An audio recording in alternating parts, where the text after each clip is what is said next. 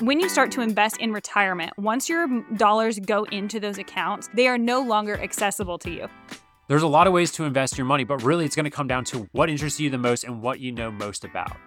Welcome to the Rad Money Podcast. We're Rebecca And Dylan, husband and wife and financial coaches for married couples. Do you and your spouse want to reach financial freedom and start building wealth, but you're not sure where to start? Have you tried to budget and pay off debt, yet you struggle to see your net worth actually increase? Rad Money is the finance podcast that helps millennial married couples get on the same page about one of the toughest topics they will face in their marriage. Our goal is to help you and your spouse work together to reach your financial goals and strengthen your marriage along the way. Welcome to today's episode of the Rad Money Podcast. Today we have a special episode. This is the very first Ask Rad Coaches episode. We have received a handful of questions from our followers on Instagram and the podcast here, and today we are answering those questions. And if you'd like to have your finance question answered on a future episode, there's a link in the show notes for a form to fill out and just ask us your question, and it'll be included in one of the upcoming Ask Us Anything episodes. And in today's episode, we're talking about a lot of really big things like paying off debt, trying to save money. And then obviously things are just more expensive than ever right now. And with Valentine's Day a week from today, we know that you might be thinking, maybe we don't go to that special dinner this year. Well, we don't want that for you. So we're running a giveaway. We want to give you $100 towards your Valentine's dinner so that you can still enjoy a special evening with your spouse this Valentine's Day. All you have to do to enter the giveaway is, number 1, follow us on Instagram at RadCoaches. 2, leave this podcast a review. 3, take a screenshot of your review and share it to your stories, but make sure to tag us. Once you do all 3 of those things, you'll be entered to win $100 for your Valentine's Day date. All the details will be shared on our Instagram, but the giveaway starts today and ends on Friday. So make sure that you enter as soon as possible for your chance of $100. All right, so our first question today is from Jenny on Instagram. And Jenny says, "Hi, I've been listening to your podcast. It's great. Thank you, Jenny. I'd like to hear your advice on extreme medical debt. Even though we have insurance, my husband is a transplant patient and constantly has doctor appointments. Currently, that we know of, there's probably around $10,000 in collections. He works full-time, but it's never enough. Do we pay the current medical bills or go back and start paying old ones? Either way, it always feels like we're drowning in medical debt." Well, first of all, thanks so much for reaching out to us, Jenny, and for being a listener. But we're very sorry to hear about the medical challenges and, of course, the financial stress that's just adding to that. That's so stressful. Of course, the first answer is it depends. I'd love to know more about you financially because medical debt, while it can feel incredibly urgent, especially when it's so directly connected to the health of you or your spouse, like your loved ones, and even when it can be in collections, like, yes, it can be burdensome.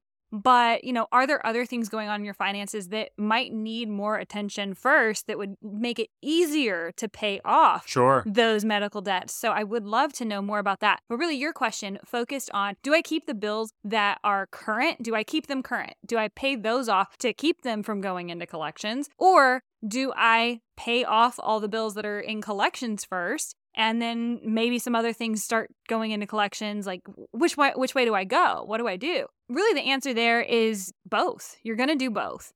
So the first thing I would do would be to get on the phone with collections of the medical bills that are no longer current. And I would see what they're willing to do, how they're willing to work with you to negotiate your bill down. Even though you have insurance, you still can negotiate your medical debt, especially if it's in collections. And even more so if it's been in collections for a while. I've had clients who have negotiated their medical debts that were in collections up to at least 30%. And that is a lot when you're talking $10K. Yeah. It's absolutely worth doing. And then the other thing is even working with them in terms of, hey, all I can afford is this. I could do like this lump sum right now. There's a strategy that you could work with that. And if they don't bite on that, you could go really small installments potentially. So there's a couple different ways that you could skin it. But I would absolutely start by at least negotiating with those collectors. And then I would also start negotiating to your current bills. Yes, I totally agree. And any significant changes that happen to your bills before you make any payments, make sure that you get it in writing. Just so that if you were to get your medical bill reduced down by 30%, make sure they actually have it in the system. So when you pay the 70% that on the total bill, it actually is final and they aren't asking or looking for the other money later. Yeah, so you need to get it in writing before you make those payments based on the new payment plan that you'd agreed to. Yes. Right? So you need to see that. You need to have proof of that so that they don't circle back later and, be little snakes in the grass. Right. But I would absolutely, I know it sounds stressful, but I would work both sides of that equation. I would start negotiating the bills that are in collections. I would even negotiate the ones that are current. And then I would build a strategy that, built off of how successful those negotiations went. Yeah. And I know that we're big on cash flow and increasing our cash flow, but that probably is the problem right now is cash flow, paying for all these bills. So even if you can just negotiate the monthly payments down a little bit, it's like, hey, it might take longer to pay it off, but at least you wouldn't feel like you're drowning in bills. Well, because that's the thing about medical debt, right? Is like it's really very low interest, if not zero interest. Right. So it might feel like something like I've got to get out of this, but if you've got any other kind of debt that's got interest and it's more what we call expensive debt, then you still want to work your plan accordingly.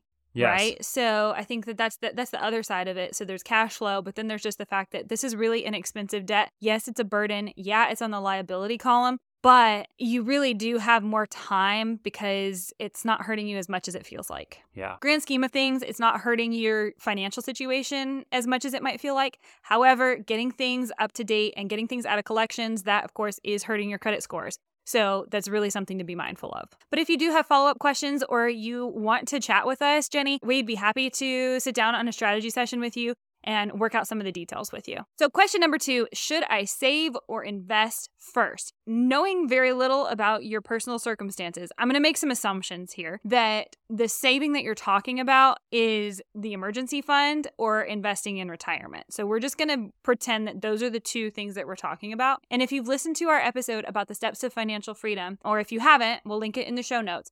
But we are big fans of saving that emergency fund first before you start to invest. The biggest reason that this is really important is because when you start to invest in retirement, once your dollars go into those accounts, they are no longer accessible to you. So that money is locked down. If you did want to pull it out, you'd hit fees and taxes and all of these different things. So any money that goes to those accounts needs to be there for the long term. Which is why having an emergency fund before you start funneling money towards your investments is really important. Because when unexpected bills come up, and they will, then you're going to want money set aside to cover those expenses. Yes, exactly. Having the money on the side really just gives you the flexibility to know that you can deal with any problem that comes up and it isn't going to affect your investing strategy, or that you had to, like you said, if the money's in investments, I have no savings, what am I going to do? How am I going to pay for that bill? Am I going to put it on credit card? Is it going to become an expensive debt? Having the savings gives you that ability to take care of a bill if and when it comes up. Exactly, because that's exactly like you just said. You're really wanting to avoid having to use a credit card for these things. That's just where it gets really expensive. And I think this is where a lot of people just kind of overlook the importance of saving because they hear the story so much that you need all this time in the market for your investments to be going. And so they just feel this rush to invest. And I get it. When time is on your side, that is amazing. And that's so great. But that should really just be a reason for you to get your emergency fund that much faster and take care of all the other steps that we talk about in that episode done so that then you can invest even more than if you skip those steps and also maybe even make up for some of that lost time. Our next question comes from Megan, and Megan asks, once you've established financial freedom and a debt-free life, what would you focus on in regarding to building wealth? That's a great question. First, congratulations for paying off all your debts and being financially free. That is amazing. And it makes the next step, building wealth, so much easier because the only thing you have to focus on is that part. There's no other pieces to the equation. So that's awesome. Now it's about investing that money into assets that is going to make your money work for you. There's a lot of ways to invest your money, but really it's going to come down to what interests you the most and what you know most about. Now that you're no longer worried about all the liabilities and your cash going that direction, really the name of the game is collecting assets. And some assets are better than others, but it really does boil down to what do you know or what are you interested in becoming an expert on? Yeah, because there's 3 big categories, which is investing in the stock market, investing in real estate, or investing in businesses. And so each one of those requires different levels of knowledge and an investment in time and money. Yes. So how much capital do you have? Definitely is a big indicator. How much knowledge do you have about certain industries is a big part of it.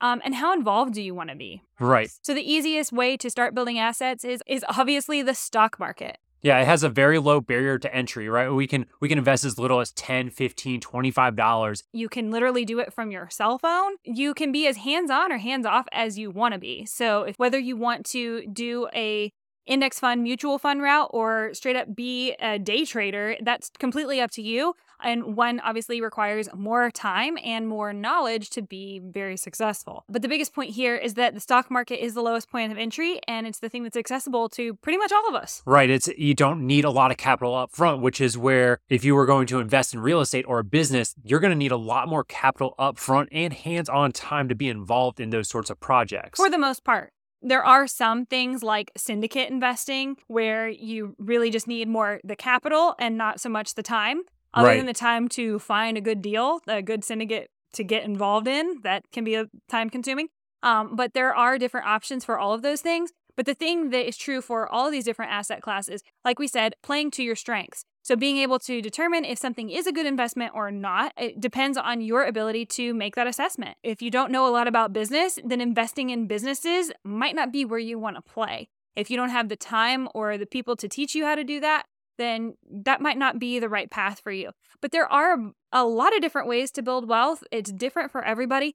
People get into all sorts of really interesting things. I mean, even just investing in gold or whatever, like as long as it has a plan and as long as there's a market, it can make sense and you can make it fun for you if it's a personal interest as well. I have clients who've gotten into gold, who have art collections, who do invest in businesses, who are in real estate, who have done syndicates or own their own Airbnbs, or like they just do so many different things and they have all sorts of different asset classes. So it's really cool to know that there's just a ton of different opportunities out there. It's all about just finding the ones that are right for you. Yeah, I think that's the really important part is going after what interests you the most. How much time and effort do you want to put into it? Because if the idea of being a landlord stresses you out, then real estate just isn't going to be the avenue for you. Yeah. If you don't want to be part of the stock market for whatever reason, then you're going to have to find other ways to invest because the goal is to build up enough assets so that you can retire and not have to work at some point in the future. So the biggest takeaway is that there's just no one size fits all when it comes to how you invest. I think that can just be so incredibly boring. So we really encourage you to invest in things that interest you, invest in things that you're knowledgeable about, and things that align with the lifestyle that you want. So don't get started in learning how to be a day trader if you don't want the lifestyle of a day trader. Like you said, don't become a landlord if you don't want to do landlord things, right? So it's all about just making sure that you find the investments that make sense for you. And then at the end of the day, having a realistic expectation for the return that investment's going to bring. All right, so those were today's questions. We talked about medical debt, investing and saving, and building wealth. We covered a lot of topics today. So if you have a question that you'd like us to answer on the podcast, submit your question using the link in the show notes. And don't forget to enter our Valentine's Day giveaway on Instagram. So go follow us on Instagram and follow the directions there for how to enter to win $100 for your Valentine's Day date. But that's this week's episode. And until next time, I'm Rebecca. And I'm Dylan. And we're Rad Coaches.